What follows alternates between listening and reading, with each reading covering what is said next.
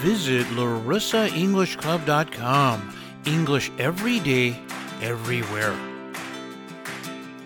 Present perfect, simple, and continuous. We start with the subject, I, you, we, he, something like that, and an auxiliary verb. Remember that when we form continuous tenses, we use a full verb and an auxiliary verb.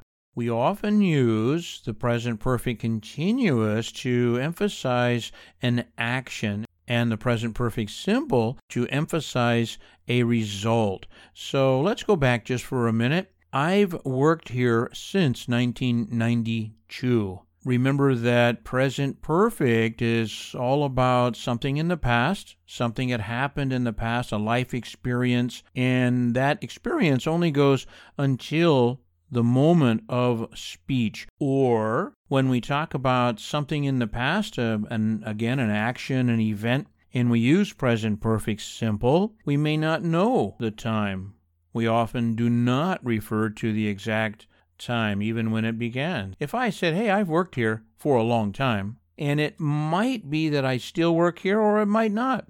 Hey, I'm quitting my job today, even though I've worked here since 1992. Present perfect simple is often used to indicate something in the past, an experience in the past, and it may still be true today or it may not. I've been working here since 1992. If you use present perfect continuous, that in itself implies that it's probably still true today and will be true tomorrow. We use present perfect continuous to imply lots of time, and we use it to imply an action of some kind. I've been working, I've been teaching, I've been drinking, I've been eating. Something like that implies that I've been doing something, an action, over a period of time.